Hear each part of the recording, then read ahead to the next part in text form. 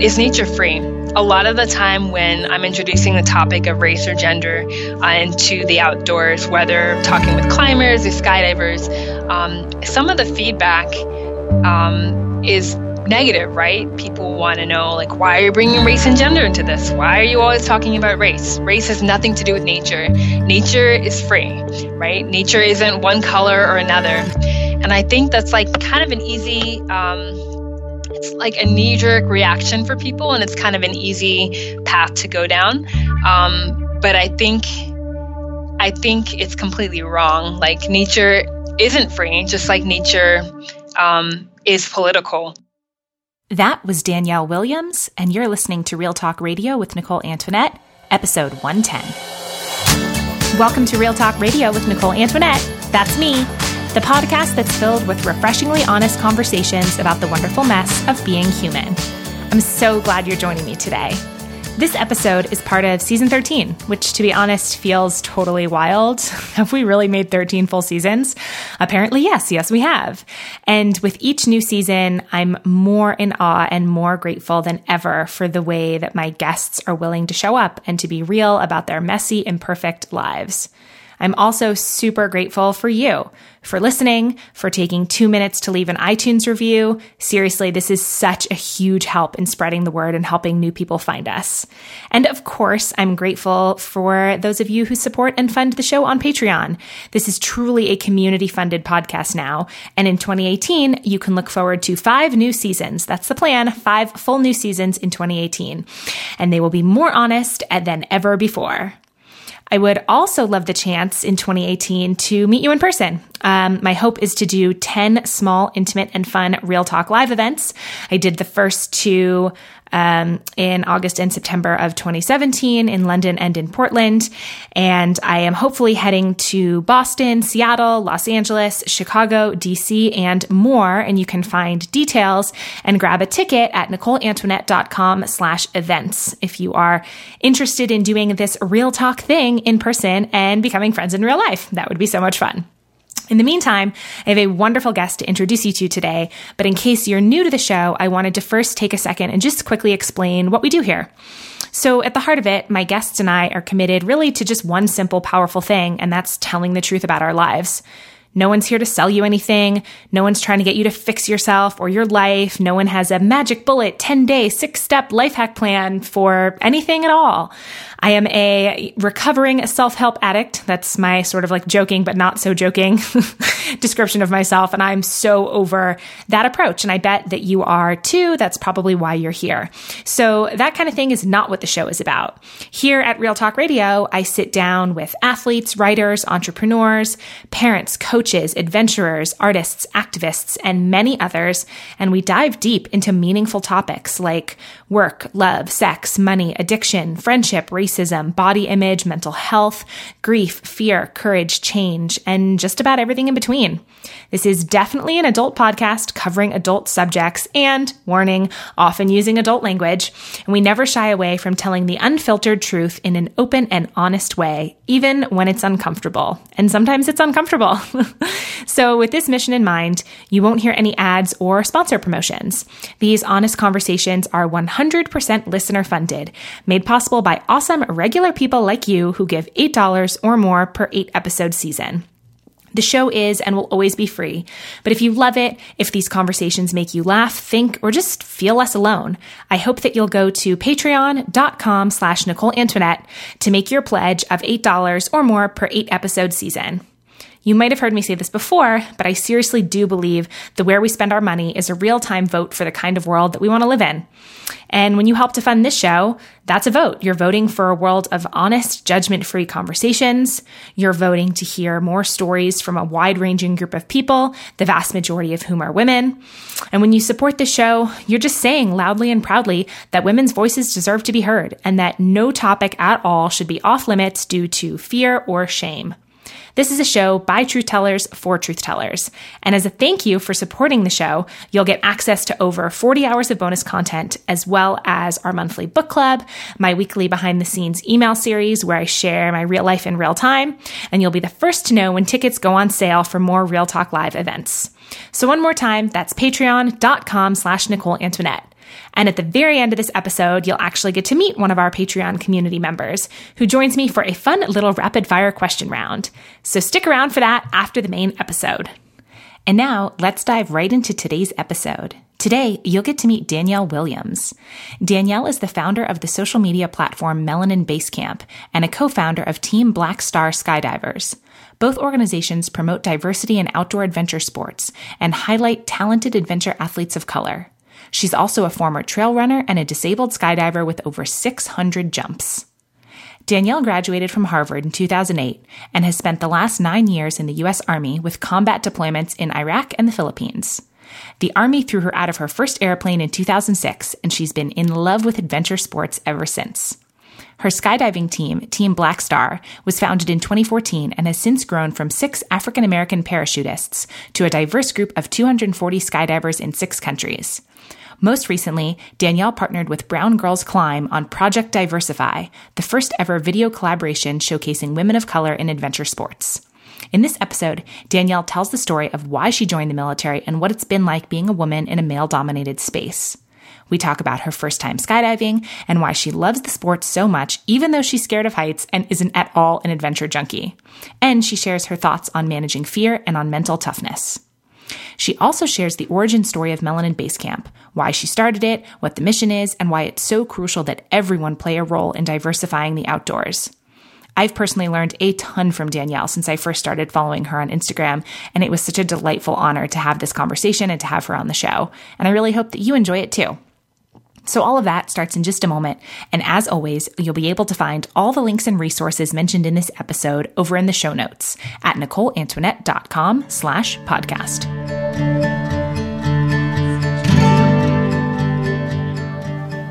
All right, we are good to go. Danielle, welcome to the show. Thank you. Tell me how you spent the first hour of your day today. What's your real life like? Okay. I am in the military, and cool fact, I live at a hospital where I'm undergoing medical treatment. So the first hour of my day was slowly getting up. I'm in a wheelchair, so I had to roll out, make a pot of coffee, kind of relax, take my time getting ready, and then I went off to the hospital for a medical appointment. I don't know what I thought you were going to say, but it definitely wasn't that. Now I'm like, I have 1,000 follow-up questions. Oh, man. How long have you been living there? I've been living here, almost a year, since January of 2017. Wow. Okay. What's it like to live at a hospital? It's not something I thought I would be doing in my 30s, not even a couple years ago, not even like 6 months ago. But it's not too bad. I'm here a part of what we call the Wounded Warrior Program, and it's a program for military and combat veterans who have some sort of disabling condition or long-term medical illness that requires specialty treatment. So I actually moved here from North Carolina just to receive treatment for my illness, and so it's kind of like an opportunity for me to get really good care here in Maryland. Yeah, because I thought I remember reading that you were in North Carolina. Yeah. Yep. I've been in North Carolina for 5 years, but I moved here in January. And that's kind of like a long story, but I can give you the short version. Yeah, totally. Okay. About a year and a half ago, I was living my life as a military officer and enjoying my job, which took me to a lot of different countries overseas. And unfortunately, I got really sick when I was living and working abroad. And I came back to the U.S. and I thought, I had recovered fully and I thought everything was good. But after a while, I noticed I was developing conditions like I had numbness in my legs and I couldn't feel my feet, issues with my heart and a lot of other things going on with my joints and muscles. And I really didn't know what was causing it. And my doctors at the time were equally stumped. No one really knew what was going on. So it took me a long time, but eventually I got referred to Walter Reed National Military Medical Center for care.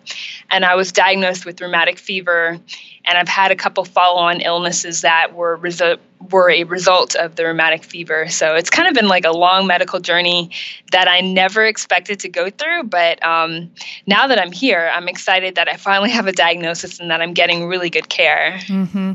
Is this so? I mean, I don't know anything about that illness at all, so this is probably going to be a dumb question, but I'm going to ask it anyway. Is it a chronic illness that you're going to work to manage it? Is it something that gets cured? Like, what does the sort of treatment process or look like for that? That's a really good question. It's an acute illness. And once the acute illness goes away, sometimes you end up with chronic conditions. Like in small children, sometimes it affects their heart. With grown-ups, you can end up with a movement disorder like the one I have. It's called a post-streptococcal movement disorder. And it means that sometimes I have difficulty talking. A lot of the times I have trouble walking. I get involuntary movements. So it's kind of been like, not your typical medical illness. But yeah, so what I have right now that was the result of the rheumatic fever is called a rheumatic fever-related movement disorder.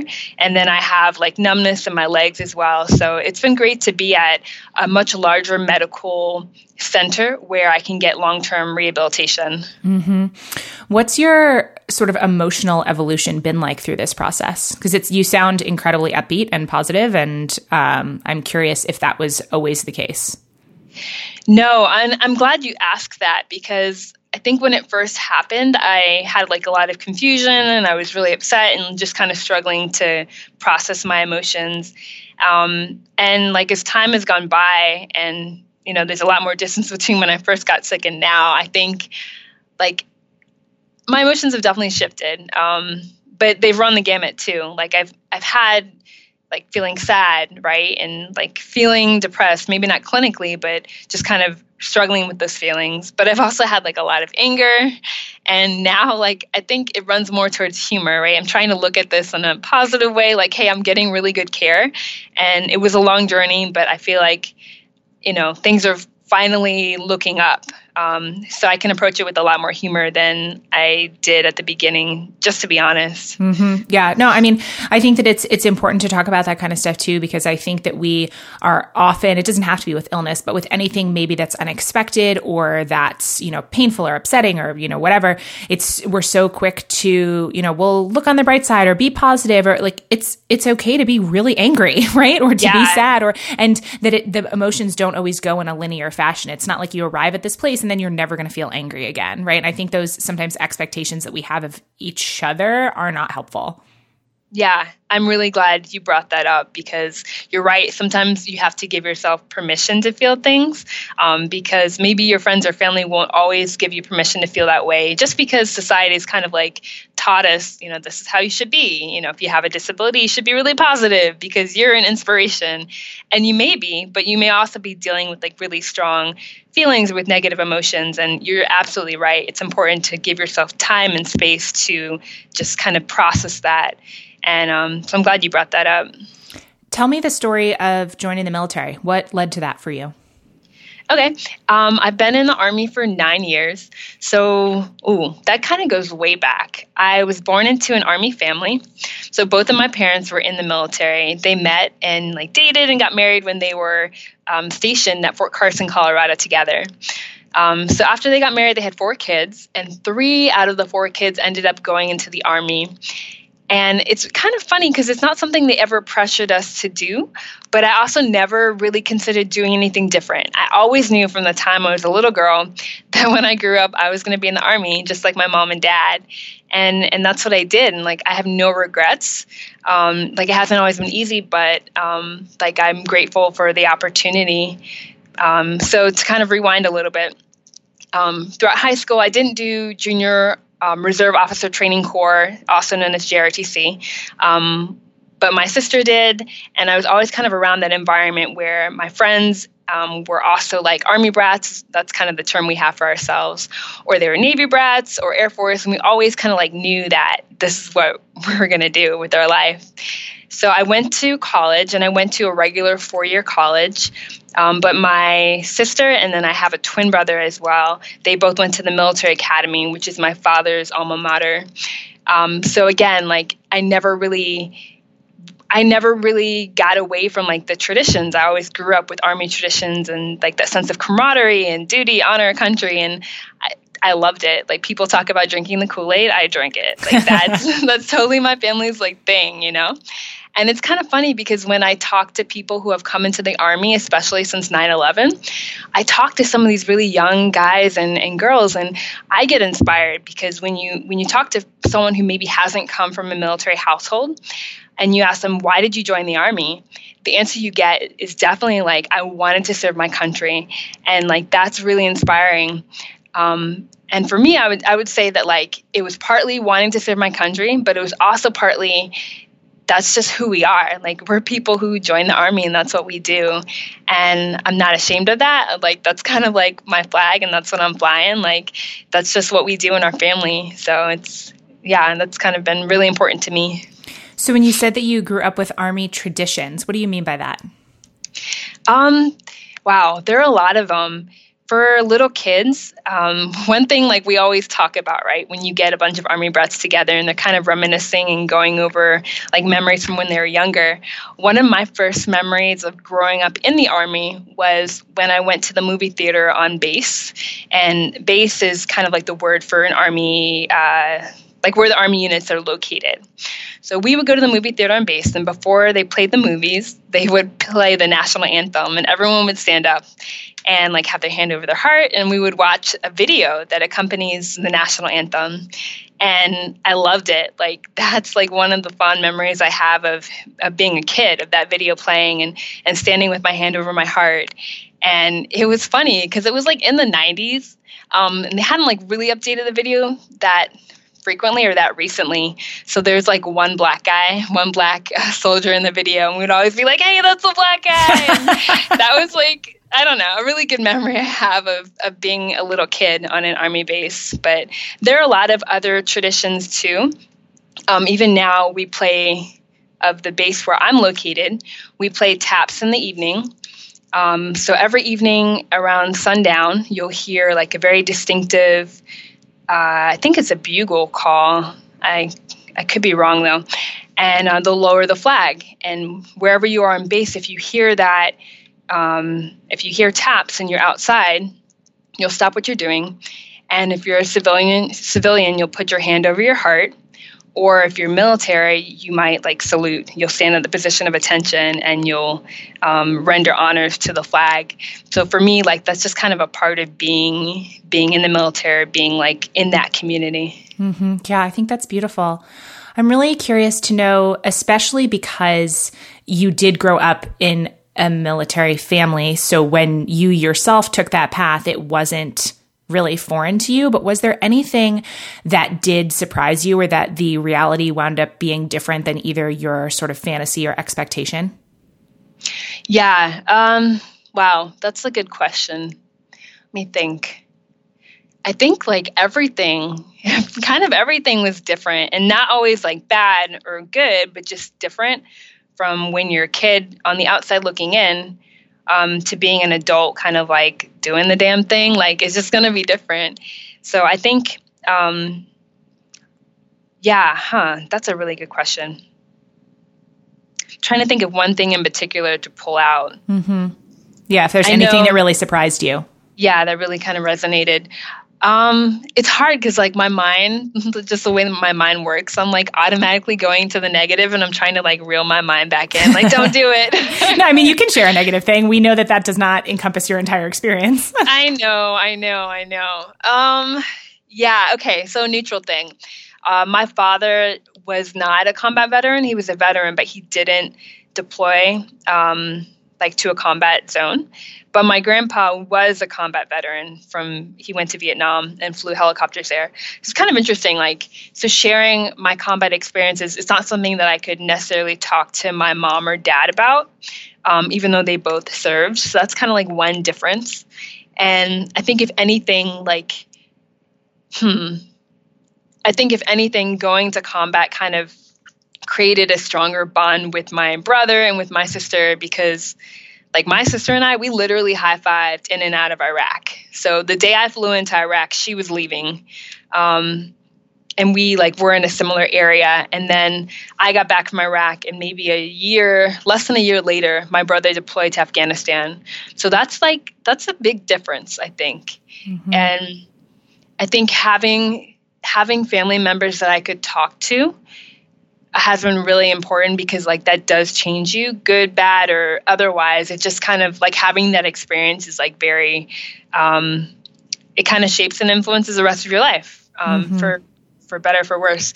So like, yeah, that's one big difference. And then I think just being a woman in the military. Yeah, I wanted to hear about that too, for sure. Yeah, I can't really avoid that. Like, okay, I can't relate to my father because he's not a woman in the military. He never had that experience. My mom did, but interestingly, she didn't talk about it. Not really.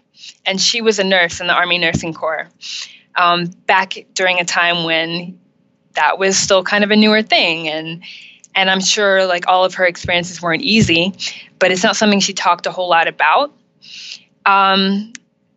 So yeah, it's really interesting because you'll hear kind of the official line from women in the military, which is we're all green suiters and we all kind of have the same experience and there's no difference between men or women. And then like you'll get a lot of Army or Navy women together drinking and kind of relaxing and getting to know each other or whatever. And then a different story will kind of come out. And it's not a bad thing. I think you just get two different versions of reality. And it's important to have that other version because that's what we're aspiring to, right? We're aspiring to a military that doesn't make decisions based off of race or gender or sexual identity. That's our goal, right?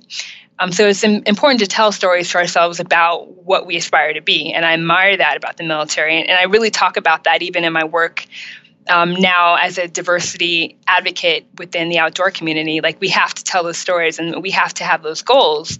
But yeah, like I'm not going to say it was easy 100% of the time being a woman in uniform, but I do value the bonds that I form with other, military women, and that's not something I would give up for the world. So I don't know. Hopefully I wasn't dodging your question. No, not at all. That makes sense. I actually, it's interesting. I don't know why this would surprise me, but what you just shared about the importance of sort of telling ourselves, not avoiding the truth, but telling ourselves the stories that are inspirational, right? Like this is the ideal. This is where we want the compass to point to. I think you're right. I think there's a lot of power in that. And I also think it's a both and. I think you can do that and also realistically tackle the harder things that are going on, right? Which I think is what you're saying, that it's not like, let's pretend everything's perfect and put our heads in the sand, because that certainly doesn't get us closer to the ideal, right? But I totally get what you're saying. And I think that's an optimistic perspective. Like I like hearing that. I don't know, it makes me feel more optimistic. Yeah, for sure. Would you say on more of like a tactical level that you have learned anything? I mean, I know that you have, but so something specific that you've learned about being a woman navigating a historically predominantly male space? Because I know that doesn't exist just in the military, right? And that's something that a lot of, women struggle with. Okay, so the question is like what advice I would give? Or? Yeah, or just anything that comes to mind about that. If you were talking to, let's say, a young woman who had apprehension about entering, any type of predominantly male industry or environment. Okay, yeah, that's a really good question. I think I can only think of one piece of advice, and it's one that I wish I had gotten when I first came into the military, which is to deliberately be very intentional about identifying mentors. Like you can't exist and be successful in predominantly male spaces without a mentor. It's just not going to happen. And I think when I first came in, maybe I was a little cocky. I don't know. Like I was an athlete. I'm like, I got this, and what I don't got, I can just kind of not really worry about or not emphasize. I'll just emphasize on my strengths, and I can do this on my own. And I think part of that was like not so much fear, but part of that was, I'm already worried about not fitting in. I just need to keep my head down, shine where I can shine, and somehow it'll all work out. And like, honey, that's not how it works. So I would really encourage women of any color who are trying to be successful and trying to to work in predominantly male spaces, you have to, from day one, identify and be deliberate about seeking out mentorship. And that works for the outdoor community as well. And for those of us, especially for women of color, if you're coming from a background where you don't naturally have a network, that's all the more important, because that's how everything gets done. Nothing is a meritocracy, right? Because I have friends who are amazing adventure athletes, right? Whether they're skydivers or climbers or hikers.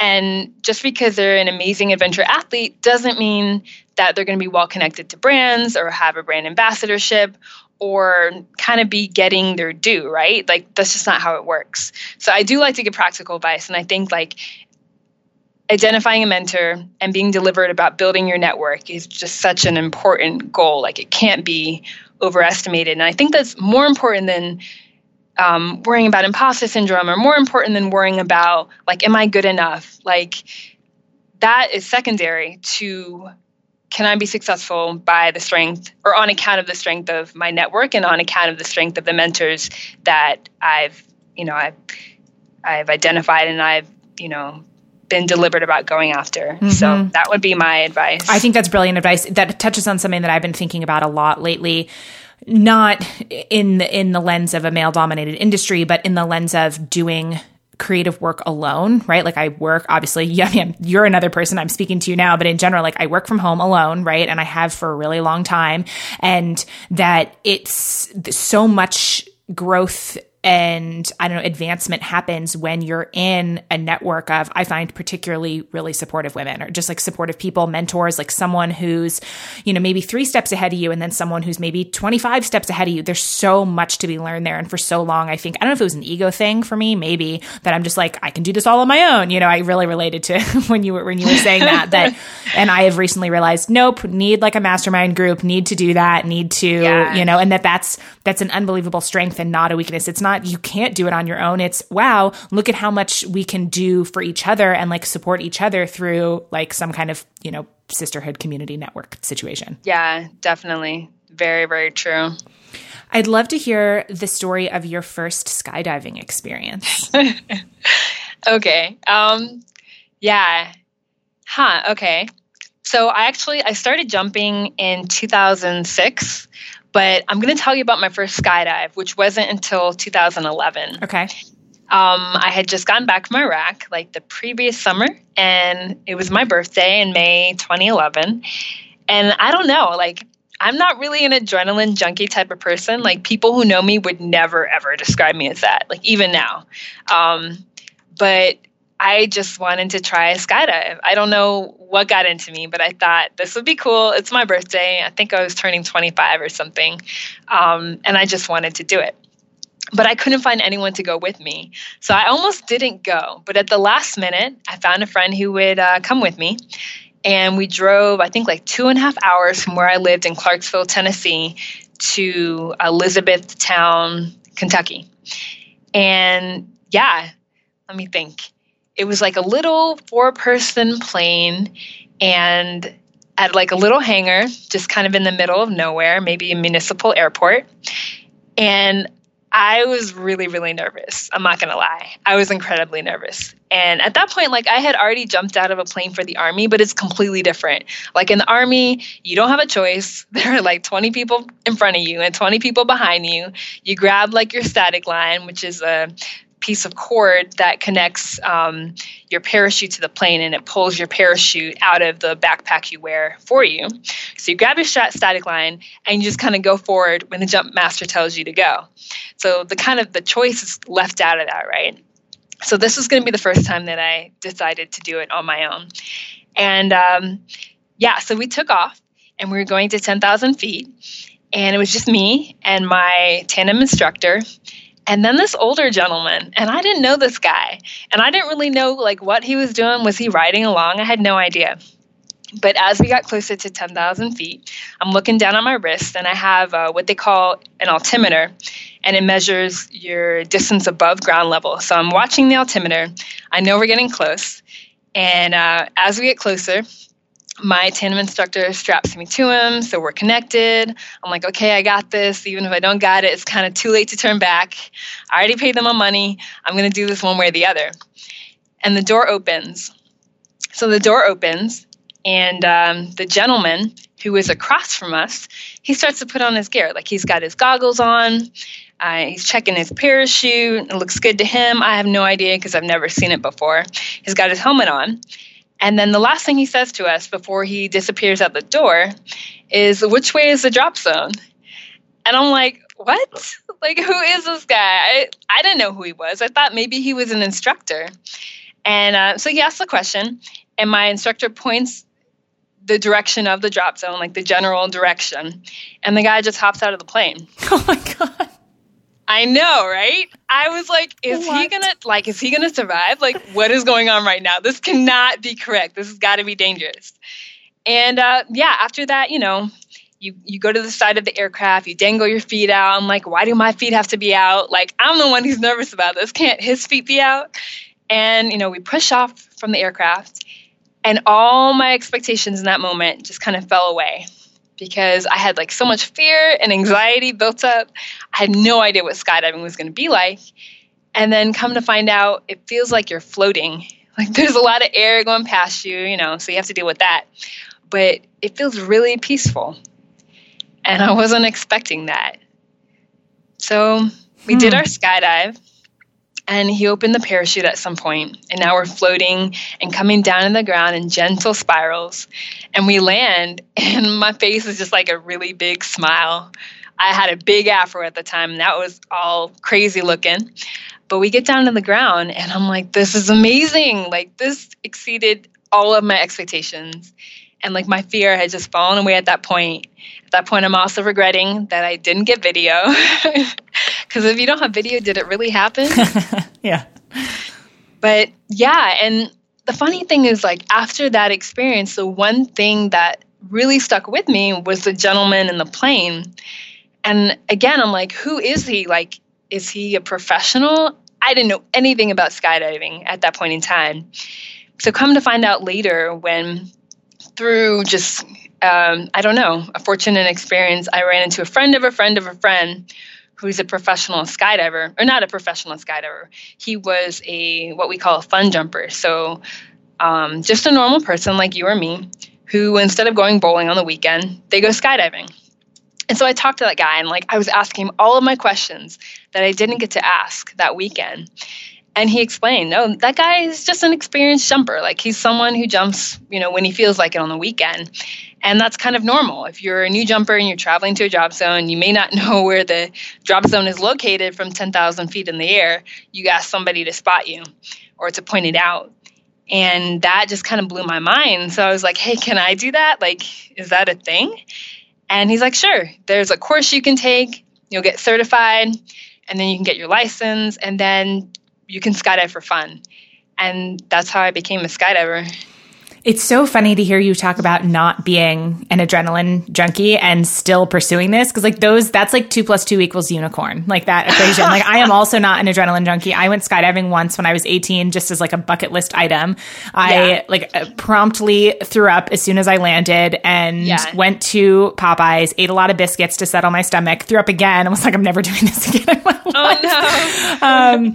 But anyway, I am definitely not an adrenaline junkie. So it's so interesting to hear you self-describe the same way, and yet you've now done how many dives? Like, how many jumps? I've done 600. Okay, just over. So what? How does a person who doesn't really identify that way or feel like it's really all about the adrenaline for you, like, why? Then why do it? Yeah, that's a really good question.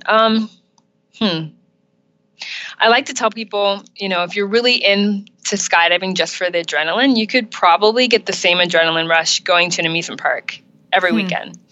But that's just kind of like not where I'm at. Like, people who know me still wouldn't describe me as an adrenaline junkie. I'm scared of heights, and that hasn't changed. And I know that sounds kind of funny, but like, would I go climbing? Probably not, because I have a legitimate fear of heights. Yeah, and me it's too. not something, it's not something I could easily conquer. But I don't know how to describe it. Like, skydiving is just, at least for me personally, it's just different. And the community, let me tell you about the community. The community is amazing. Like, so many kind and compassionate people. And I just wasn't really expecting that. Like, the only references I had culturally for skydiving were like from old movies. And, there are always a bunch of older guys in like the big Elvis type jumpsuits. And I'm like, I don't know nothing about that. I don't even think Black people do that. But it turns out they do. And I just wasn't really expecting such a warm, open community. And that's probably the reason why I stuck with it, because otherwise, again, like, there are other ways to get a very like similar adrenaline rush and probably cheaper. But I stay for the community, and I like the fact that I can go to a drop zone on any given day, and I can hang out with people from the 4-year-old drop zone kids who are just playing on the playground to my friend who's 86 now, who has been a skydiver since the Korean War. And I just like that range of people. Like, I don't know any other activity except maybe bowling where you have that. Like, your family just has such a range and breadth and depth to it. And it doesn't matter if you are someone who makes a lot of money and has a lot of disposable income, or if you're just there for a season using the money that you saved up from whatever job you do seasonally. It doesn't really matter. Like, we're all part of the same family. And that doesn't mean that we're perfect. That doesn't mean that we don't have issues we need to work on, because that's like another thing I talk about. But like, for me, like, that's just been a really big part of my skydiving life. And I definitely do it for the community, for the camaraderie, for the sense of belonging. And I like to tell people it's kind of like Wednesday night bowling, except instead of bowling, you just come jump out of airplanes. It's the same feel. Yeah, that's the same. It really is. And, for bowling, maybe you get jackets with like sequins because that's your thing. We do the same thing. Yeah, no, I mean, that totally makes sense. And I can see for sure why that would be appealing. I don't know that I could get over my fear of heights, but so I guess that brings up another question. So you're afraid of heights. You're not, super adrenaline junkie person. So what helps you sort of feel the fear, or if there's ever been self-doubt, and do it anyway? Like, what is your, I don't know, maybe inner dialogue look like leading up to and during a jump? I'm so curious about the inner, like, your inner world with skydiving. Yeah. I think when I first started out, I was really scared of the door of the aircraft. And that was like a really big thing for me. You have to, in order to like advance and get your certification and get your license, you have to like overcome your fear of the door. I mean, you definitely have to let go or your skydive won't even start. So that was like something I had to deal with. And I don't know if it was like one thing or one person or something, like somebody like told me to help me overcome that fear. And I don't think I really did overcome it. I think like time just kind of wore it down a lot to where I'm less afraid. But even now, like, I have the aircraft that I'm comfortable with because I jump them every weekend. And then I'll jump out of a new aircraft and I just feel really scared. And it's not something I communicate to people, but you can kind of tell, like, I'm tense, I'm not relaxed. I'm like, I don't like this. I don't like this. I don't know. Like, so fear doesn't go away completely. And if it did, you might become complacent. So I think like managing fear is definitely a big part of our sport. And sometimes it's irrational fear, but sometimes it's completely rational fear. Like, a new aircraft, I don't know where the camera step is. The camera step is like a little ledge on the outside of the aircraft door. And we're talking about the jump door in the back. So it's on the back left side of the aircraft if you are from the pilot's perspective looking forward. So things like that, right? If I'm not familiar with it, then I guess fear is not a completely irrational response to something that you're not familiar with. But as I become more familiar with things, whether it's a new aircraft or jumping with new people I don't know, or maybe really trying to master a new technique in free fall that I really want to get it, and I'm fearful that I'll make a mistake, or I'm fearful that I'll ruin the dive and then people will be mad at me, which they never are. But, it's just something that I'm dealing with internally. So I think fear, I don't think fear ever goes away completely. And I think that's okay. As far as like getting through it, I think for me, like because I'm not a big adrenaline junkie and I like things that are familiar, right? So I try to get as much information as I can. And the part I didn't share, before I did my first skydive, like, we have a website that catalogs all the incident reports and like things that have gone wrong and accidents in skydiving for maybe the past 10 or 20 years. And I went through and I read the whole thing. That sounds really cheerful. But that's just me. Like, I know, like, I can be a big scaredy cat. Like, I'm just being honest. Like, that is my personality. So instead of like telling myself, oh no, you have to just get over that and just be better or be stronger or be like less afraid, I'm like, well, if I read this, I think I'll feel a little bit better. Because, you know, even if that's not a rational explanation, in my head, I'll feel better. So I read it and I felt better. And like, sometimes that's just my approach. Like, I want to get to know my gear. I want to get to know the aircraft that I'm jumping out of. I try to get to know the people that I'm jumping out with, because, you know, that is definitely a factor. You want to jump with people who are safe or safety conscious. So for me, knowledge is like my friend. For other people, knowledge is like, that's the enemy. Like, they don't want too much knowledge because it takes away from the purpose, which is to have fun, or it might make them anxious. So I think everyone is just different and everyone has like a different approach.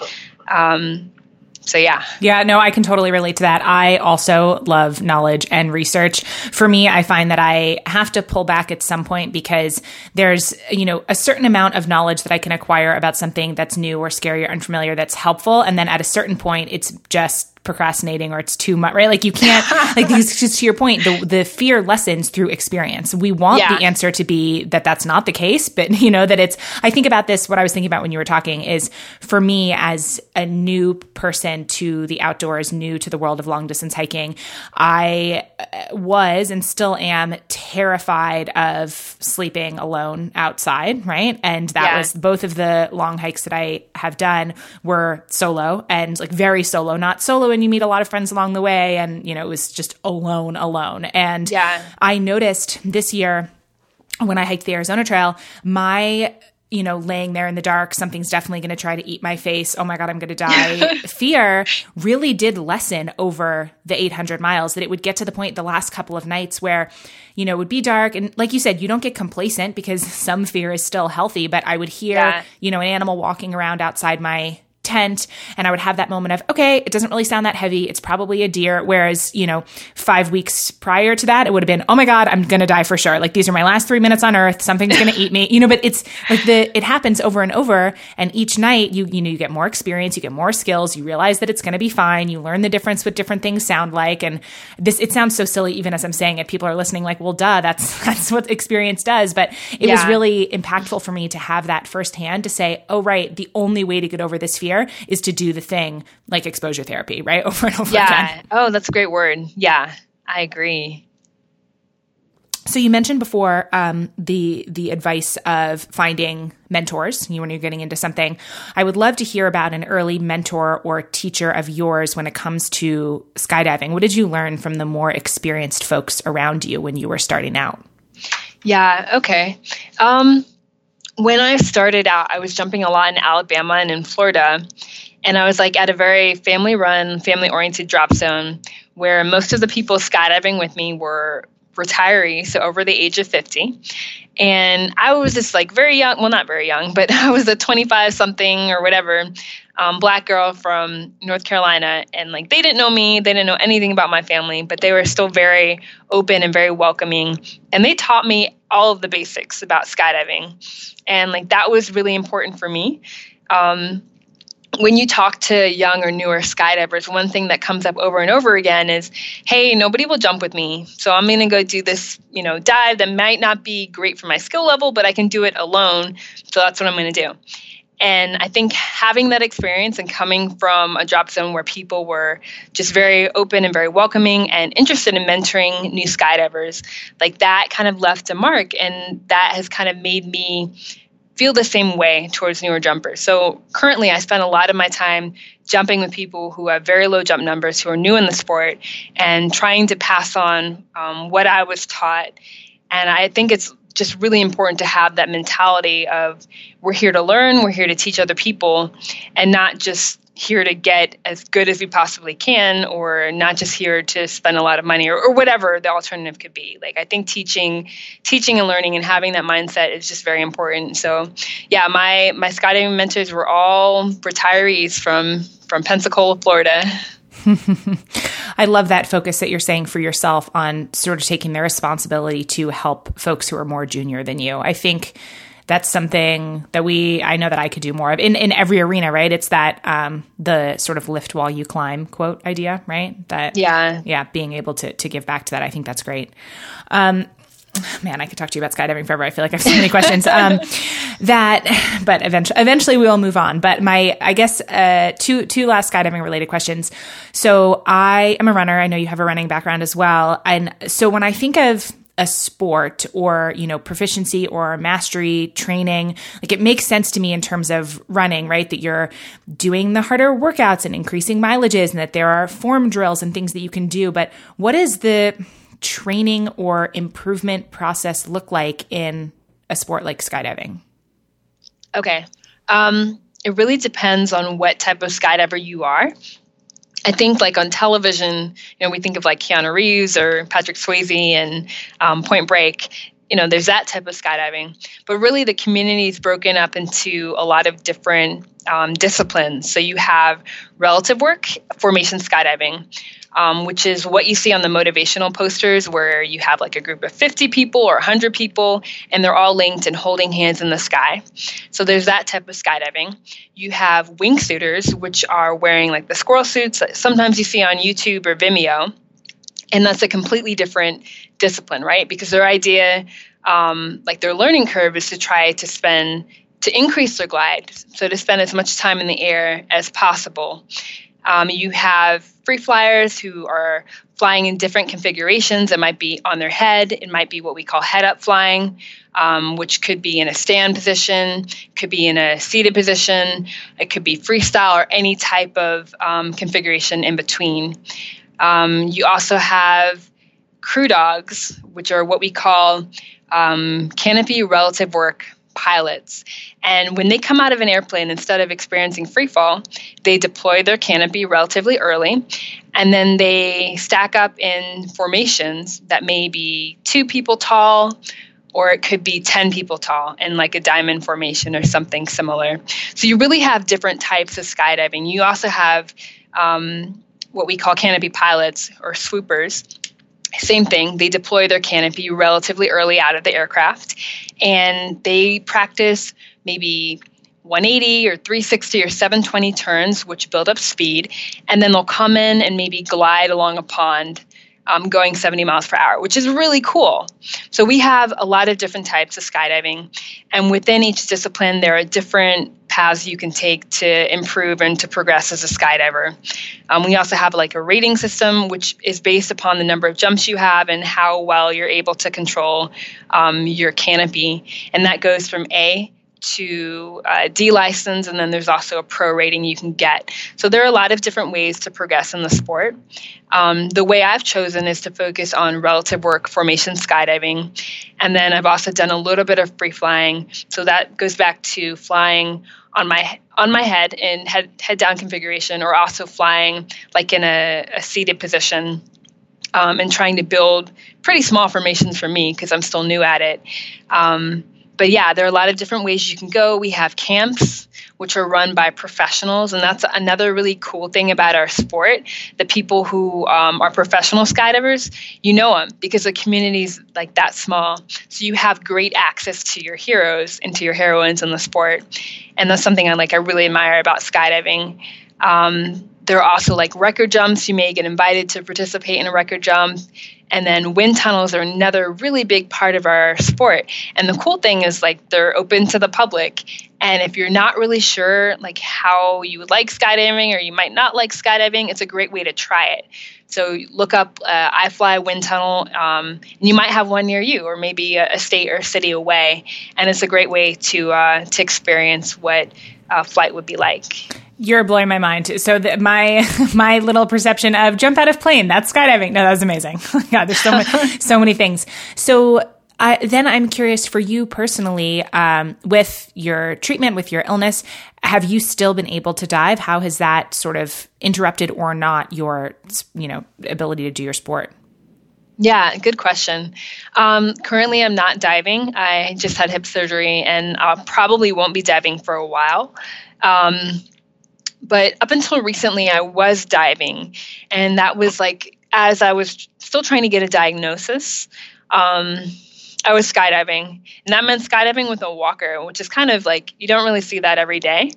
But one thing that encouraged me is skydiving is like a pretty accessible sport. And, you meet guys and gals who are paraplegics and they're in their wheelchair all the time, but they also skydive. And that kind of like motivated me. Okay, like, yeah, your life is not great right now and you're dealing with a lot of pain and illness, but try to keep doing it for as long as you can. And I did. And that really helped. I don't even know, I don't think I can possibly overestimate how much it helped. Just having that experience of not feeling like a full-time patient, because here's something I can still do. I can't run. I can't really walk, but I can skydive, and my friends are pretty awesome. So they're going to help me get back to the hangar.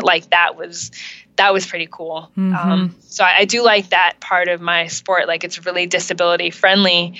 The last conference that I was at, which had a focus on outdoor recreation and conservation, someone came up to me after one of the panels, and she told me hey, my son is a skydiver and he's blind. And wow, that was just really motivating me. And she really appreciated the fact that here I was introducing myself as a disabled skydiver and showing people that, disability isn't necessarily a limitation. It's something where I can still do a sport that I love. And I guess just having that connection and her son being the same way was really cool and was really motivating. Mm-hmm. Oh yeah, I can imagine.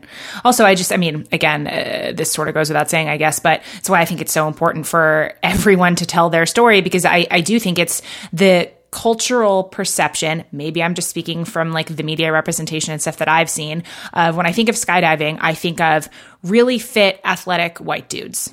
Yeah, right? For sure. And obviously that's not the entirety of the sport. It's not the entirety of any activity. And so hearing one story, this other story, to be like, oh, wait, okay, just because that's maybe what I've seen on whatever action adventure videos, you know what I mean? That's not the only, So when I think of both the military, obviously having no personal experience, and adventure sports, also having no personal experience, I immediately think about mental toughness. I don't know if you think that's a fair sort of tie between the two, but I'm curious if you feel like that's a strength of yours or a quality that you've always had. I think my parents would call it stubbornness. Okay. I don't know if they would oh, you're mentally tough. Nope, you just don't listen. Yeah, that's a really good question. I think the military definitely it's a selling point, right? Being physically and mentally tough is something we talk about a lot. But I think it's important how you package that as a character trait, right? No one is born mentally tough. I think it's something you develop, and I think it looks like different things to different people, whether you're combating an illness or dealing with personal setbacks or setbacks at work or financial setbacks or jumping out of airplanes. Toughness is involved in all of that. It just really depends on how the culture packages and then rebrands and sells us those traits. So I think, I would describe myself as mentally tough, but it's come from failure. It's come from struggling. It's come from being stubborn. It's come from, seeing your struggles and your failure and all of that pay off. It's come from having that network. It's come from, being mentored. It's not anything that I would describe as innate. But I would use that word. I like what you're saying about the different sort of packaging of mental toughness. Because again, I think there's this idea of it being this really rough sort of aggressive toughness, and that isn't the only way. That's not the only type of strength, right? Like, sure, that might be a type of mental strength or physical strength, but that there's lots of different ways to be mentally strong, to be resilient. And oftentimes that looks quieter. Sometimes it's softer. And, being able to sort of define for yourself, okay, what does that look like for me? Right. And then to your point, you build up that skill like anything else over time through practicing and being in situations of being resilient. Yeah. And I like the way you described that about how it can look differently. I think we don't often focus on femininity, but I think that's definitely a component of mental toughness. I think women, as women, we don't always get credit for it because the way our society packages mental toughness, it's got to be rugged and male, kind of like adventure sports, right? The rugged male conquers his pristine landscape or Everest or, K2 or whatever environment that is just there for the purpose of his mental toughness. And that's not really a reality because there are so many people out here trying to overcome situations or trying to learn from situations or just going through life. And you're right, you see mental toughness in so many different ways. And it's important because it goes back, like you said, to storytelling. How do we tell a story of mental toughness, and can we do it in a way that's different from the stories that have always been told? And that's a really big part of Melanin Basecamp and of what we're trying to do with the website and with Instagram. Is showing people these stories in a different way with different heroes, right? Sometimes it's good to step back and let another person take the stage, not because your story isn't important, but because there are other stories out there. And, if 37% of America is minority and minority stories aren't being told in relation to the outdoors, then that's not really characteristic, right? There's some sort of disparity going on and we want to address it in a way that's positive. So we're not telling people, if you're that rugged white guy conquering the outdoors, we're not telling you not to tell your story, but we want to hear other stories as well. And that's kind of what we're doing with the organization. Mm-hmm. Okay. Yeah, that's an awesome segue because that's how I found you, is through your work through Melanin Basecamp. Will you give a quick sort of introduction to folks about what that is and why you started it? Sure. Okay, so to tell the story of Melanin Basecamp, I have to rewind really quick and tell you about Team Black Star. So Team Black Star is an organization of 240 skydivers in over 6 different countries, and we're mostly skydivers of color. And I co-founded that organization in 2014 with a couple friends, and it kind of started as a joke. We're 6 African-American skydivers out of God knows how many.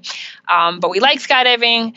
We have a lot of inside jokes, one of which is every time we show up at a drop zone, people think we're here for tandems, but we're not. We have a lot of experience. What should we do? And we decided to do our quote unquote unofficial record jump out of a drop zone in Georgia. And we decided to start the organization known as Team Black Star. So I did that in 2014. Then I went off to the Philippines for work, came back around 2016, and I was just really curious about other people of color in the outdoor community that aren't skydivers. What are they doing? Are there African-American kayakers? Are there Asian-American hikers and base jumpers? And what is everybody else doing? I knew about my community, and I knew, most, if not all of the people of color who are skydiving in the U.S. So I knew my community, but I didn't know what the broader outdoor adventure sports community looked like. And I just had a lot of questions. And it turns out I had a lot of misassumptions. I had a lot of expectations which were completely wrong. So I started on Instagram, and I used a brute force method. I just pulled up Instagram and I started searching for Muslim hiker and Latino kayaker. And I spent hours and hours on Instagram trying to find people to build this community. And slowly but surely I was finding people. And it really challenged a lot of my assumptions. And it kind of blew my mind. I found out about surfing community in Jamaica and in Senegal, and hiking community in California, and I was just being introduced to a lot of these sub communities that weren't particularly connected to one another, but were all doing incredible things. And that was kind of a turning point for me. I wanted to find a way to connect all of us if possible, and so I started Melanin Basecamp, and I just started asking people, hey, can you tag your photos using our hashtag? And it's kind of funny now because I have this conversation a lot with my girlfriends. We talk about outdoor brands who, when you approach them about, hey, can you guys be more representative, or could you please include more people of color? And it's a win-win situation. Don't you want to broaden your consumer base? And oftentimes the response may be, well, we just can't find, people of color who are doing these things in the backcountry, so that's why we don't post them. Or, we don't know any African American climbers, that's why we're not representing them. And I'm like, bullshit. And I can say that because I've done the work, and I'm like, I did that work on my own. You could hire a 20-something intern and they could do that work. Like, you just have to do the work. And if, your excuse can't be, well, they're not using our hashtag.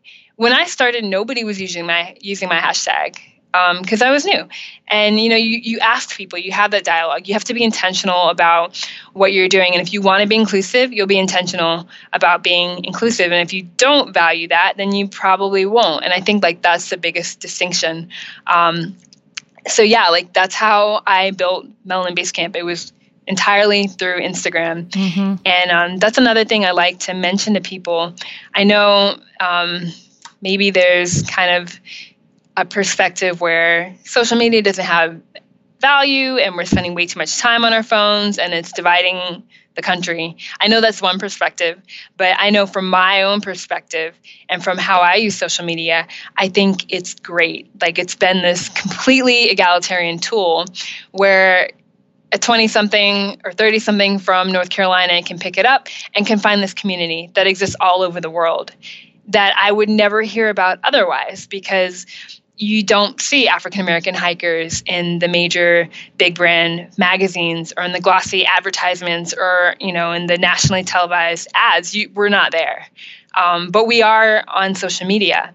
So for me, it's been an amazing, completely egalitarian tool where you can be a nobody and you can do really cool things with Instagram or with Twitter or with Facebook. Mm-hmm. It's how we connect. It's how people who aren't represented elsewhere, how we find each other. And you know what? It's not just people of color in outdoor sports. Because let me tell you, me with all of my strange medical things going on and getting rheumatic fever, guess who I've connected with?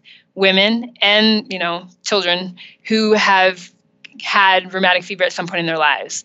I'm in so many rheumatic fever support groups online, it's ridiculous. Mm-hmm. So I wouldn't have had that connection through my hospital because it's a very, very rare illness. And I'm not trying to compare people of color to rare illnesses because we're not. But for some reason, we're not represented in mainstream media. But we're definitely present online. So I love that part or that aspect of Instagram. I can sing its praises all day long, but I'll shut up. No. I think you're 100% right. And I wanted to go back to something that you said before when you started doing the research into, other adventure sport athletes communities. You said, you mentioned a couple times that it sort of shattered your thoughts or misconceptions, or I think you used the word assumptions. Can you give some specific examples of assumptions that you had that then were proved incorrect? Sure. I was pretty ignorant. I just didn't know we were out there doing the things that we do. I assumed that, this stereotype that Black people don't swim. I don't really swim. I don't really know how I made it to the Army because I barely made it past my swim test. But yeah, I'm a non-swimmer. But just because I don't swim doesn't mean that Black people don't swim. Doesn't mean that Black people don't kayak. It doesn't mean that Asian women don't fly wingsuits. It doesn't mean that, Latino men don't base jump. They do. We do all of these things. But it's really easy to have incorrect assumptions because of that lack of representation. And because the stories that we're telling ourselves about the outdoors, and again, it's important to tell ourselves stories because that's how we communicate. That's how we have shared culture. That's a very good thing. I'm not saying that's bad, but the stories that America tells herself about the outdoors are very limited to one type of person, which is, again, the rugged white male. Women are just starting to enter that conversation, even though obviously women writ large have been involved in the outdoors in some way, shape, or form since time immemorial. Like, it's not a new thing. It's not like women are just now starting to hike or trail run or climb. But it's that we're not a part of that bigger narrative. So yeah, I'm sorry, I forgot the question. No. That's everything you just said. Yep. That's fine. The question was about assumptions that you had, which you answered totally. Yeah. What would you love to see more of from the mainstream outdoors community? Wow. Yeah. A couple things. I would definitely like to see representation, but not just in media. I would like to see better representation in the boardroom. And I think I'm going to steal this quote, but like, if you're not at the table, you're on the menu. And I think if we're not represented in the boardroom, in senior management, at the senior exec level for a lot of these outdoor brands, then you're going to see advertising campaigns that just don't resonate or that offend people. Like, you're not going to see advertising campaigns that are inclusive of all people. Mm-hmm. And again, if American consumers are 37% minority and we are soon to be a minority majority country, it just makes sense for your bottom line to be inclusive at every level, starting from the ads that you're using, up through your brand ambassadorships, right? Your brand ambassadors should reflect your consumers. And if I'm scrolling through the website for a major brand, I'm not calling anybody out, but if I'm scrolling through the webpage for a major brand and none of your brand ambassadors, not one, look like me as a Black woman in America in 2017, right? I'm scratching my head trying to figure that one out. Mm-hmm. And that's a really easy fix. And again, we shouldn't fall back to the same excuses time after time, which are, well, we don't know any athletes of color. Well, you do. And if you don't, I have no problem making that introduction. But it's not just me. There are a lot of other people working in the same line of work doing the same line of work who can facilitate those introductions. You just have to be intentional about it. You have to want to make changes. But yeah, all the way up through senior management, you need to see a shift in who's at the table. And I think that will help begin to change the culture and a lot of these old, antiquated mental models. I think that will help to see that shift as we move forward. Mm-hmm, mm-hmm. Yeah, I agree with you completely. Something else when we were emailing before recording, potential topics to talk about. And one of the things you said with no context, just the question on its own, which I would love to get into, you posed the question, is nature free? And I assume that was in the context of, sort of the obstacles that maybe limit people's access to the outdoors. I don't know, but I would love to hear, what you meant when you posed that question. Yeah. Okay. Wow. You could ask a similar question, which is nature political? And I think that's something that really resonates with people because it's been in the news a lot with Bears Ears, and with Bears Ears and Grand Escalante being reduced in size just this week. But is nature free? A lot of the time when I'm introducing the topic of race or gender into the outdoors, whether talking with climbers or skydivers, some of the feedback is negative, right? People want to know, why are you bringing race and gender into this? Why are you always talking about race? Race has nothing to do with nature. Nature is free, right? Nature isn't one color or another. And I think that's kind of an easy... it's like a knee-jerk reaction for people, and it's kind of an easy path to go down. But I think it's completely wrong. Nature isn't free, just like nature is political. And part of that ties to access, right? The community in question historically hasn't had access to XYZ National Park or to this swimming area, or historically were they denied access due to the color of their skin? That's one good question to ask, right? Well, your response may be, well, they can access the park now. What's the big deal? Okay, well, to access a national park, say you live an hour away, you're going to need a car because most city buses don't go to national parks, right? the message over and over again to America's poor, because, they're whatever correlation with being poor or being obese or being whatever, not having access to the outdoors, is you need to get outside more. You need to do this more. You need to do that more. You need to travel more. Like, we're always telling poor people what to do. We're always telling working class folks what to do. But city buses don't go to national parks. To get to a national park, you're going to need a car. You're going to need to be able to put gas in that car. You're going to need time off from work, whether that's paid leave or otherwise. You're going to need childcare to be able to, say you have little ones who range in age. You're going to need some type of childcare to be able to get to that national park. There are a lot of things you need that go into the equation that people don't realize. And then you have to pay the park fee, which, by the way, park fees are going up at what is called like America's NPS, like Jules. So certain park fees will go up to, I believe, $75 in the next year or so. So that's another obstacle. Can you pay park fee? Well, people will say, well, why don't they just get the year or annual pass for the park? Okay, well, you're going to need money to pay for that. And then there are intangibles that have nothing to do with money, which is whether you as a person of color feel like you have access to that space. Is it an all-white space where you might be the only person of color and might feel uncomfortable? Like, those are little things that go into it. So I want people to just think broader, think big picture. Don't assume that nature's free. This came up recently in a post that we did about REI's Opt Outside campaign. Yeah, I wanted you to talk about that. And I mean, I'm just going to say this because I think it's good to admit that blew my mind. I had never really thought about what your perspective that you shared in that post was a new perspective for me. It's something that I hadn't really thought of. And I was like, yep, this is we need to just continue to be challenged on.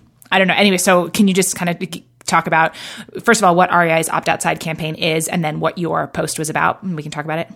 Sure.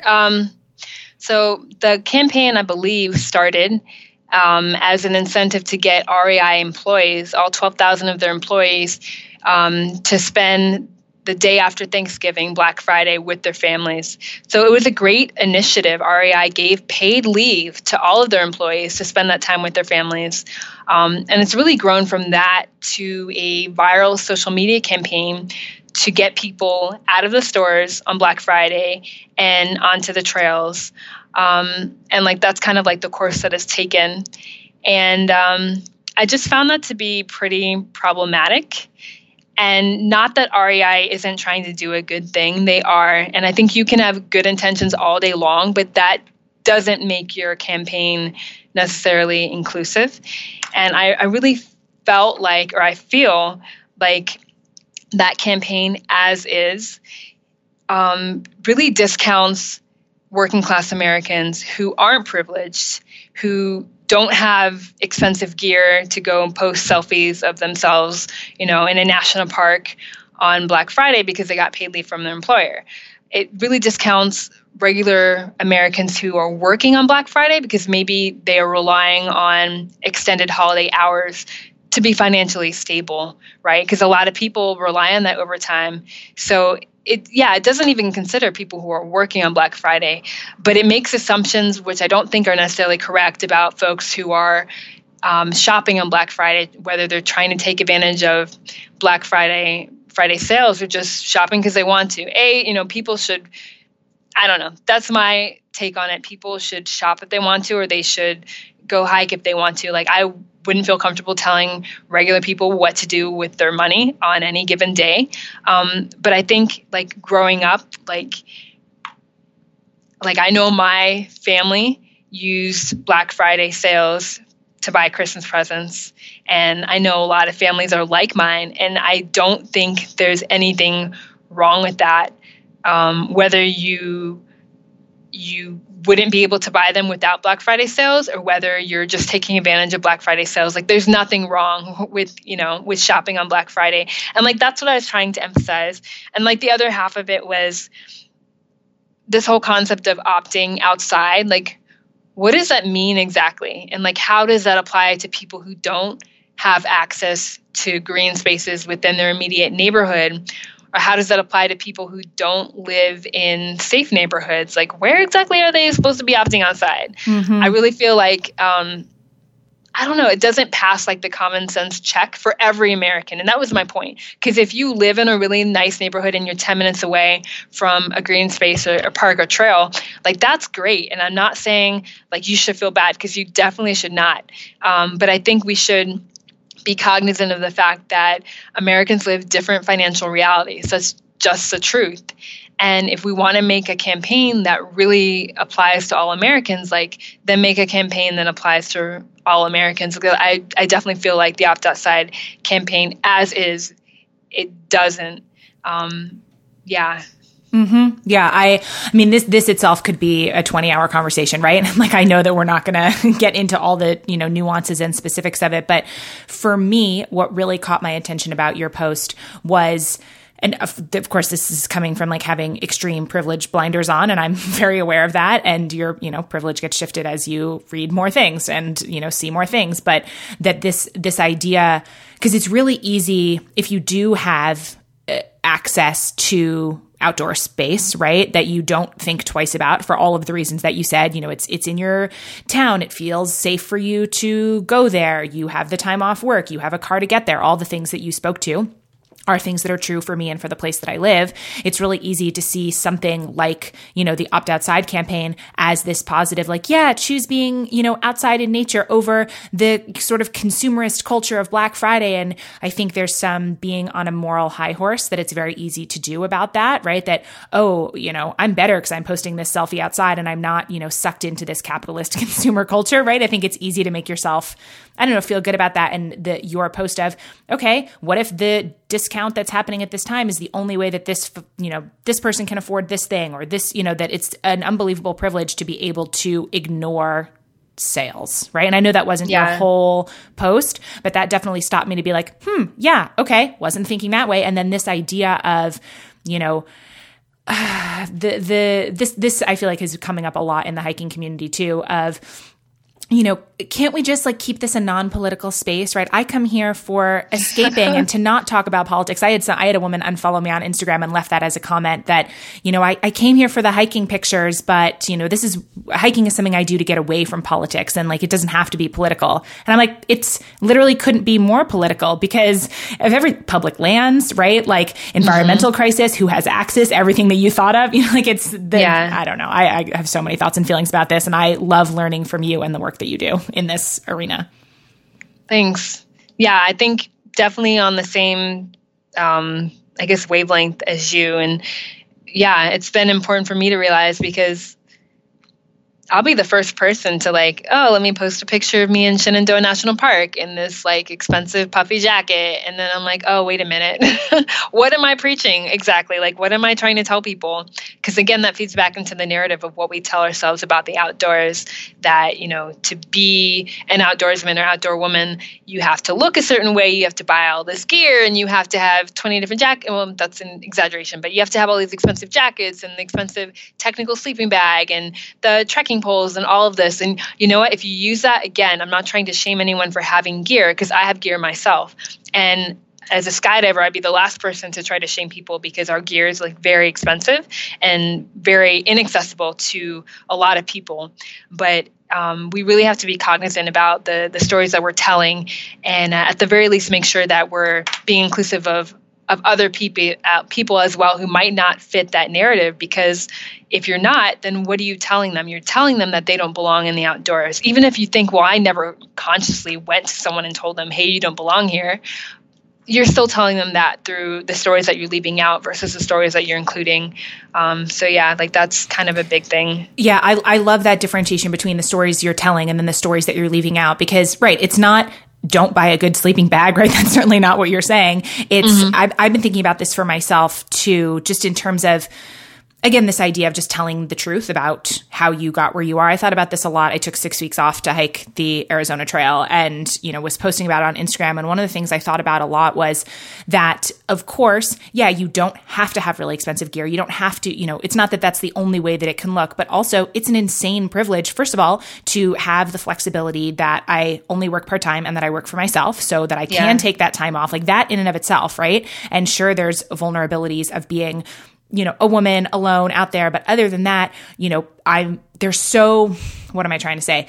Like, I bought a really expensive tent sort of last minute and it wasn't on sale, and that lightened my load, which made it easier on my body. Like that's a huge privilege. And I think just not talking about that, it's not, I'm not being very articulate, but I think it's like not, don't do it. Like you said, it's not don't have the nice jacket and go to Shenandoah National Park and post a picture. It's just being able to have these conversations. So first of all, you don't need this thing in order to do it. And also it's basically getting away from the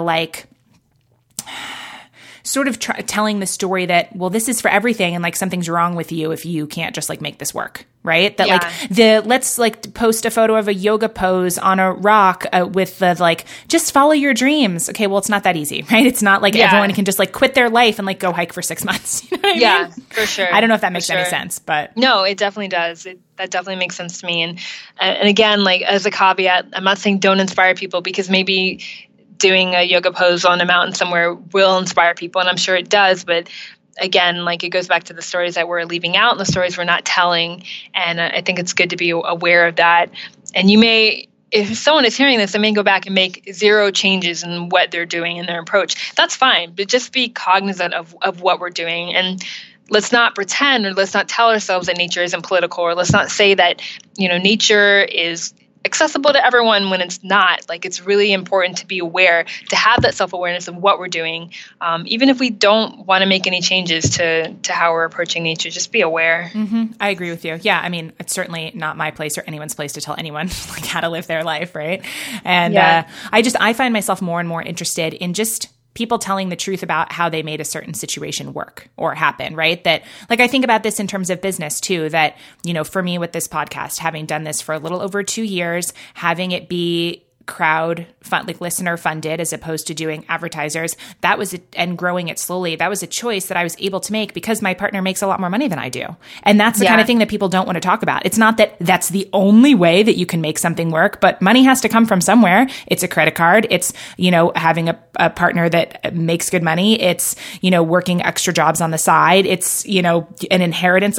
It comes from somewhere. And all I'm interested in is people being honest about that. Or like, how did you acquire this piece of gear? How did you take the time off? How did you make this happen? I don't know. I just wish that people were more honest about how they got there. I think that that's helpful.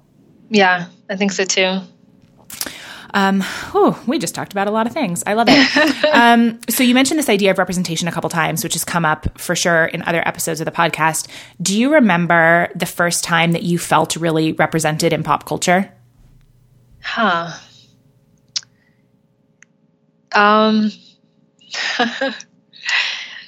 The only thing that comes to mind, there's a lot, right? But the thing that comes to mind immediately when you ask that question, I don't remember the author, but it's a book called Snowy Day. Maybe you can help me on this. It's a children's book, and I'm looking it up right now. Let me think. And the book is about like a little African-American boy on his first snow day. So that's the book that comes to mind. And here it is. Okay. Snowy Day by Ezra Jack Keats. And it was published in 1962. It's a children's picture book. And that's something that like my parents read to me when I was a little kid. So like they did a great job, I would say, of like filling our house with African-American role models, whether through literature or through, like we had like this like African-American Black History Month little series of pamphlets, and we would like go through that and read about like Benjamin Banneker and, all of these different leaders within the African-American community. But I don't know. When you asked me that question, that little picture book came to mind. I love that. Well, I feel like the right answer is oftentimes the first answer, right? Whatever pops into your head. Yeah, love that. For sure. Circling back a little bit to Melanin Basecamp and the community and the different athletes that you feature and have featured. Tell me about an athlete that you've, spotlighted who you feel like has really inspired you. I'm sure there are many, but is there one that comes to mind straight away?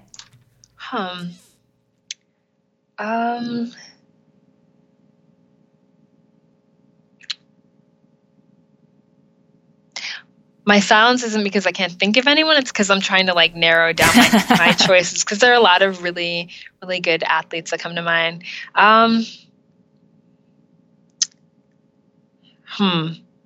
Well, okay, I've got to tell you about our bloggers. So I can't start this conversation without telling you about our bloggers. There are 8 total, and they blog about their different experiences, whether in kayaking or hiking, or climbing, and then skydiving as well. And I think I want to talk about Nadia Mercado. So she is a skydiver that I've known for a couple years, and I did ask her to come on as a blogger for Melanin Basecamp. But she also recently got into climbing and into hiking. And I would say Nadia is definitely someone who inspires me because she learns as much from failure as she does from being successful. And oftentimes, the stories we want to focus on are the stories where we really excelled at something or we looked really good. And I love how, I can have really honest, refreshing conversations with Nadia as she talks about, her fear of rappelling and getting over that, or maybe not getting over that and just kind of learning to live with it. As she talks about, developing and growing as a skydiver and getting over her fear over jumping and her fear of heights.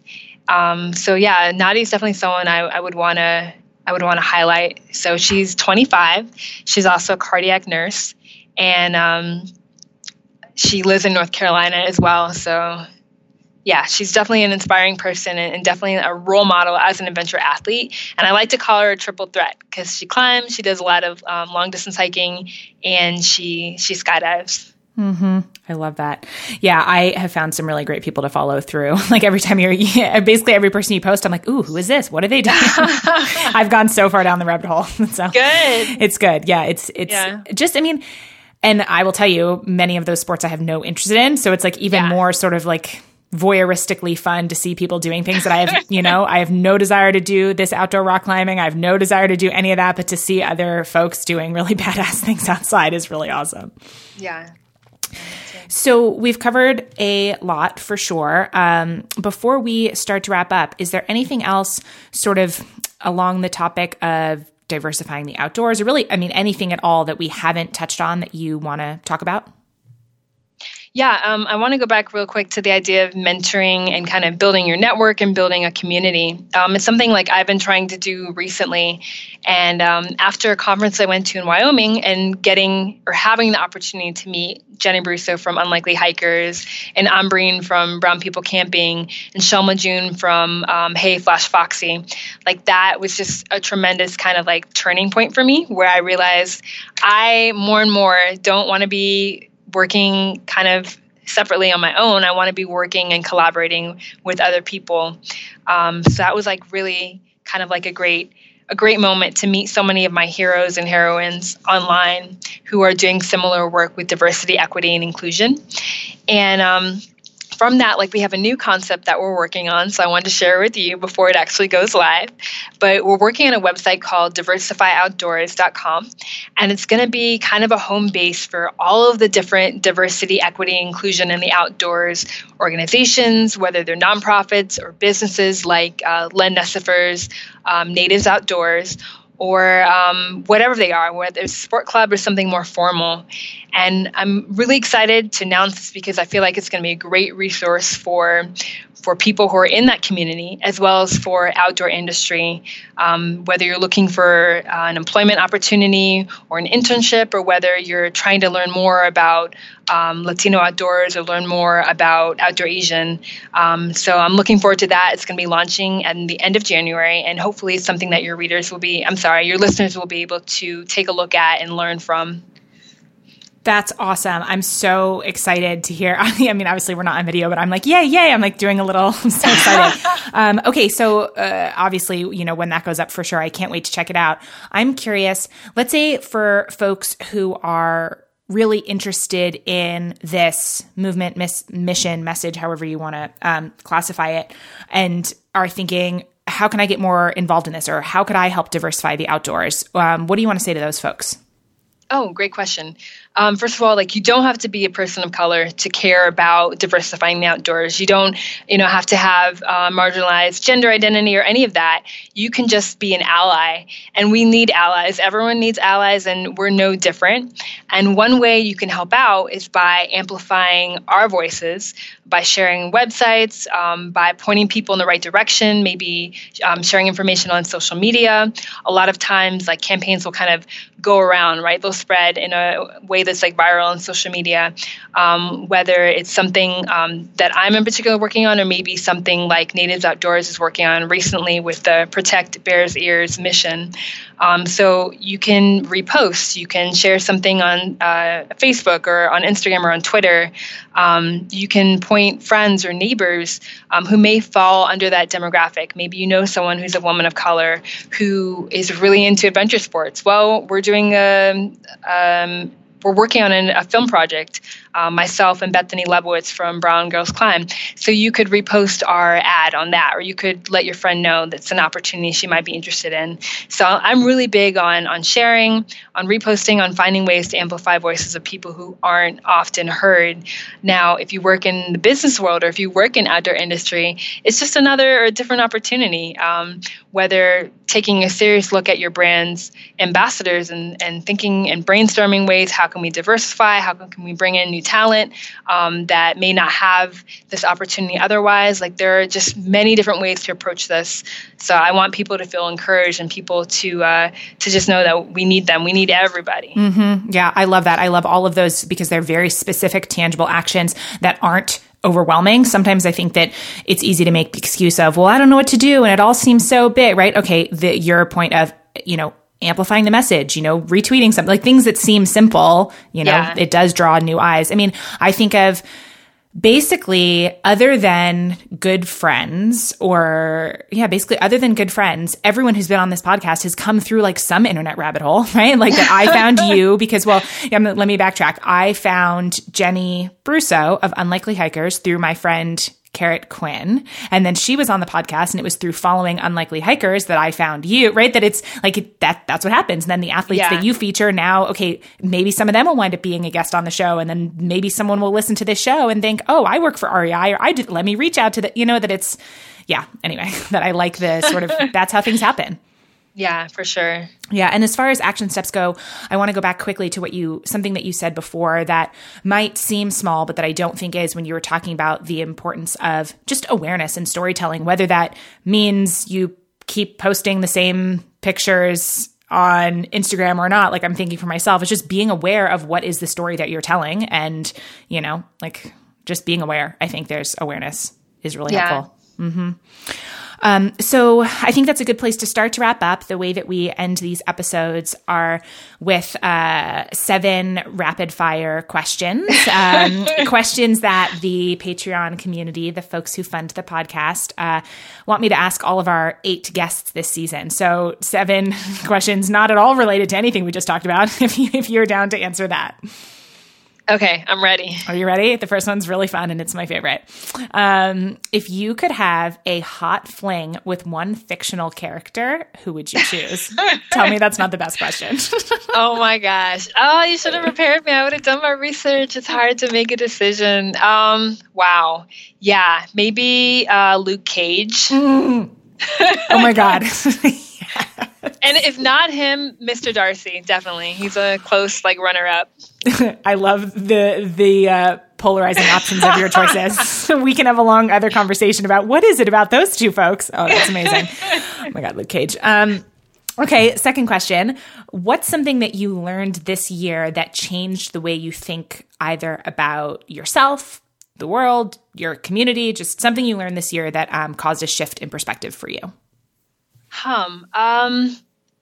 I learned a lot about Indigenous communities. I learned about specifically the Bears Ears National Monument recently when I was in Wyoming for a conference, and that really shifted my worldview, because previously I was pretty ignorant. Like I just didn't really think about it. And I thought I was being intersectional, but clearly if I was leaving out a large part of the population, which are, the tribal sovereign nations, then I wasn't being intersectional.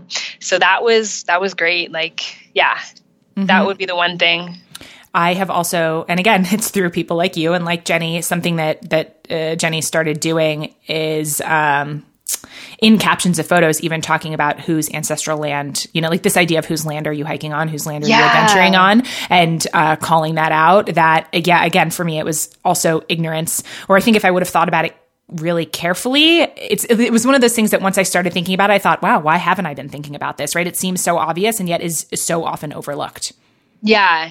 And just to follow up with that, Native Women's Wilderness on Instagram and Indigenous geotags are also, they're doing the same line of work with specifically identifying different tribal land and different tribal ancestral land. And I think that's great. So I'm really excited about the work that all three of those accounts are doing, including Unlikely Hikers. Yeah, I just started following the Native Women's Wilderness. So yeah, agreed. Shout outs. I'll put links to all this stuff in the show notes too. What's something that didn't go as expected for you this year? A lot. Let me think of one thing. What did not go as expected? I think I ended up going back to the weird medical stuff. I ended up moving to Maryland, and I was not expecting that. I thought that I would be here temporarily to get treatment, like I do infusions for my movement disorder. And I thought I would go home to North Carolina, which that's home for me. I have family there. I have a really adorable nephew there. And that's been kind of interesting. It's been a little bit tough being away from family. So that's the one major thing that did not quite go according to plan. Mm-hmm. Tell me about a time where you feel like you really pushed your own limits, where maybe you didn't believe something was possible and you did it and totally impressed yourself. Totally impressed myself. I think we kind of talked about this a little before, but actually we didn't. I'm going to choose going to this conference most recently that I went to in Wyoming, and I've mentioned it so many times, I may as well mention it by name. It's called Shift, and the focus is on outdoor recreation and conservation. And this year they made the business case for conservation, and I was not, I didn't think I would go because I had surgery coming up. I was in a walker. I was in the middle of a flare for my movement disorder, meaning I was really unintelligible. My speech, you just couldn't understand what I was saying. And I was just really embarrassed to be around other people. When I have a flare, generally, I don't go out a lot in public. But I did it. And I couldn't do it without family support. I brought my family along. And for me, that was a really big thing as a disabled person, as someone who has a chronic condition. That was a goal. So I'm really happy that I was able to make it. Yeah. What's something that you plan to do less of next year? I plan to do fewer medical appointments. Yes. Love that. Yeah. Actually, this is kind of a big one. So next year I will probably be out of the Army. I didn't mention, but by next winter I will be out of the Army. So I will be in major nostalgia mode because I'll be missing all of the little traditions and things that kind of made the Army special for me. And it's also a big thing for me because I'm 31 years old and I've been in the Army since I was a kid. Literally grew up on Army bases. I'm third generation military. It's always been a part of my life. So that'll be a really interesting challenge for me. Yeah. Transitioning out of the military and just kind of doing things differently. And it's not a negative thing. I'm excited about it. I'm a little it's a little intimidating, but I'm still excited about it. And I'm looking forward to new challenges and hopefully continuing the work that I'm doing now within the outdoor community. Mm-hmm. Yeah, that will be a huge transition. Wow. So the next question is about books. Which 2 or 3 books, any type of book, any genre at all, would you say have either had the biggest impact on you or that you find yourself recommending or rereading most often? Okay, the one that immediately comes to mind is called Life at These Speeds, and I cannot even remember the author. I'll look it up. It's fine. Okay, yeah. So Life at These Speeds, it's a book that I read when I was a lot younger. And yeah, it's kind of like a little bit of surrealism. It's about challenge. It's about overcoming tragedy. It's about grief. But it doesn't present as that initially. So you kind of have to like dig through the layers and learn more about the characters to kind of get to what the book is all about. And I love that. I love that style of writing.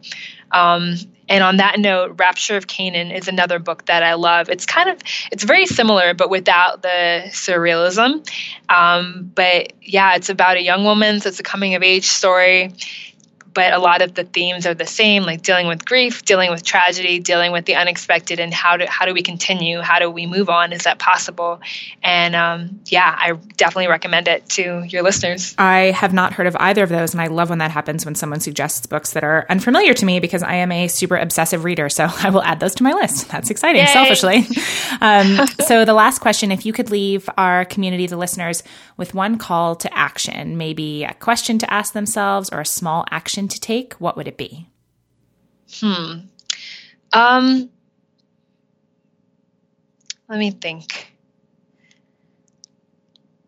I would say right now, the biggest call to action that I could recommend is going home and finding that neighbor or friend or someone you don't know that well and asking them what their story is. Maybe not like that directly because it could be weird, but inviting them out for coffee or for tea, and spend time with them and get to know them. It's something that I had the opportunity to do while I was in Wyoming recently, and it really kind of resonated with me because we often don't take time to get to know people.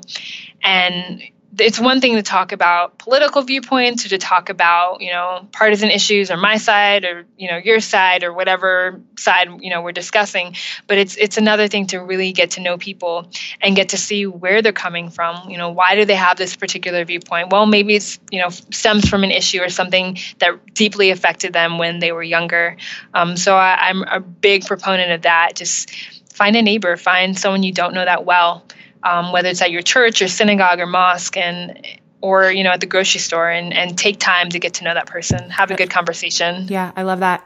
So what's the best place for people to find you and say hi online? Do you have a favorite way to connect with new folks? I do. You can find us on Instagram at Melanin Basecamp. It's melanin like the word melanin, and Basecamp, all three are one word. And you can also find us online at melaninbasecamp.com.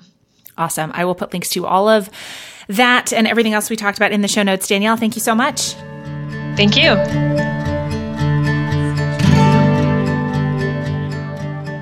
And that's our show for today. Thanks so much for listening and for being part of the Real Talk Radio family. I definitely couldn't do this without you.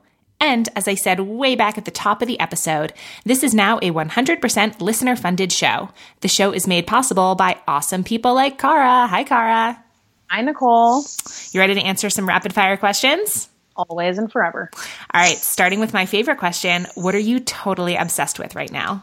I am totally obsessed with my upcoming 2018 PCT hike and the notion that my boyfriend and I are going to fit our entire life into a trailer that is going to be driven north by our friends, and then we're going to relocate to Seattle. So it's like all of the myriad questions about what am I doing with my life. That's my obsession.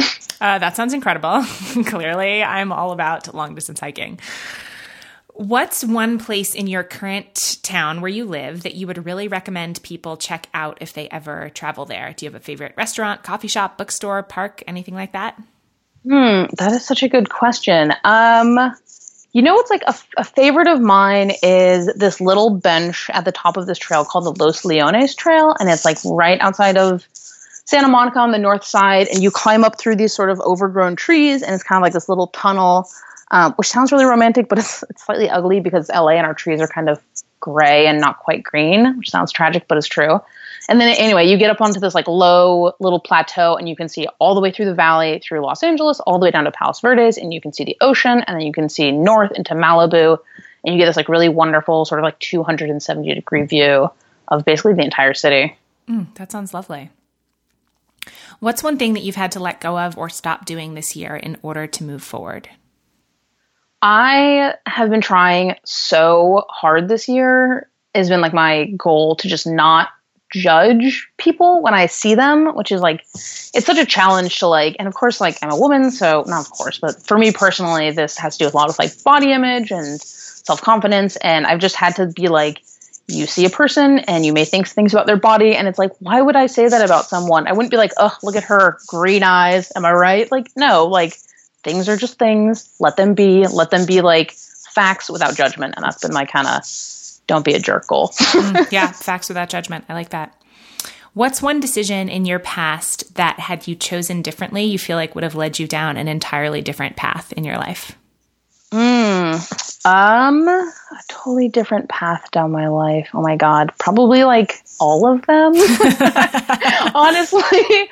But, you know what, one really big one was I've never been a huge fan of LA, and I moved here for college and I stayed for my career. And so 2 or 3 years ago, probably even longer than that. I guess it would be 5 years ago now, because I have the memory of a goldfish. I almost left LA and I relocated to Seattle after I decided to leave the film industry because it was the worst. And I was like, I hate this. And I could see far enough in the future that I was like, I didn't want that to be my career. And had I done that, I would have not met my boyfriend. I would have not met some amazing friends that I have. I wouldn't probably be doing the writing or the outdoors work that I do right now. I wouldn't have the career I have now. So yeah, something as simple as like, I'm over the city and I'm moving now versus 5 years, which would be the present. That would have changed like literally my entire life. Mm-hmm. Last question. What's one thing that you have recently been wishing that people are more open and honest about? I really wish that people, and I think it's a very American thing to like push all this, like, how can I best say this? I don't want people to think that, or put so much pressure on like your career is who you are. Yes. Like people are like, what do you do? And they don't mean like, what do you do for fun? They mean like, what do you do 9 to 5, 5 days a week? And it's just like, cause then I feel like it puts this weird pressure. Like if your career isn't your passion, then like you're somehow a failure. Or like I was laid off earlier this year, and like being laid off at 29 was like a huge, like felt so humiliated and embarrassed. But like everyone I talked to was like, especially older mentors, they're like, I've been laid off like 3 times. And I was like, literally no one talks about this. And like, no one mentions like, hey, maybe you just go to a 9 to 5 job and your passion is like on the side. And like, that's a valid way to live your life. Or like, maybe your career isn't the center of your world. And I wish more people would just be like, hey, you can do, like, you are more than your job. I love that so much. About a year ago, I started answering the question, when people ask, what do you do? I'll ask, you mean for money, for fun, for fitness, outside? Like, I'll come back with something. And it's always so funny how it like throws people off guard. And they're like, I don't know, all of it. And then the conversation winds up being way more interesting. Yeah, I went to a wedding this July, and he was talking about this group, and they'd all met through an outdoors club, and they're friends with my boyfriend. And he was like, the thing I love about you guys is that when people first meet your thing, or the question that you ask most is like, what's your thing? Not like, what is your job? And I was like, oh, that's like such a good, just to be like, what's your thing? Like what? Cause like, then it's like open to anything. Like maybe my thing is feminism, or maybe my thing is writing, or maybe my thing is like crocheting Star Wars characters. I don't know. Like, but it gives you more of or maybe your thing is your job, and that's like totally valid too. But it gives you more of a freedom to be like, here's who I am, as opposed to like, here's what my resume says. Mm-hmm, totally. So you are a member of our Patreon support squad, which means that you're one of the people that listeners can thank for making the podcast possible, since you've made a small and powerful reoccurring pledge that helps to fund the costs of producing the show each season, for which I am very grateful. And I would love for you to share why you decided to support the show. Yeah, I think the big one is, as a fellow creative person, I feel like sometimes creative work gets like, it should be done for free because it's quote unquote fun. And I'm like, but you get value out of it, so I should get reciprocal value out of it. And then also, I love it and I want it to continue forever and ever. And you were like, hey, folks, this costs money. And I was like, that's totally valid. Like, I can pay for this. And also, like, I listen to a lot of podcasts. I'm a podcast junkie, and like, they have ads, and that's fine. That's how they've chosen to fund their things. But like, you're paying for it one way or another. You're paying for it with your time and listening to ads, or you're paying for it like more directly. And it's like, I can just exactly fund the things that I want to see in the world. So it was a great opportunity. Yeah, I love that. And to everyone listening, if you love the podcast, if you want to help keep it going, if you want over 40 hours of bonus content, plus lots of other fun opportunities and extras like being on an outro like this, just go to patreon.com/Nicole Antoinette to make your pledge of $8 or more for each 8-episode season. I can't tell you how much your support means to me, seriously, and it'll be so much fun to get to know you better after you've joined our community. So until next time, here's a big virtual hug and a reminder that we're all just doing the best we can, and no matter what, we're in this together.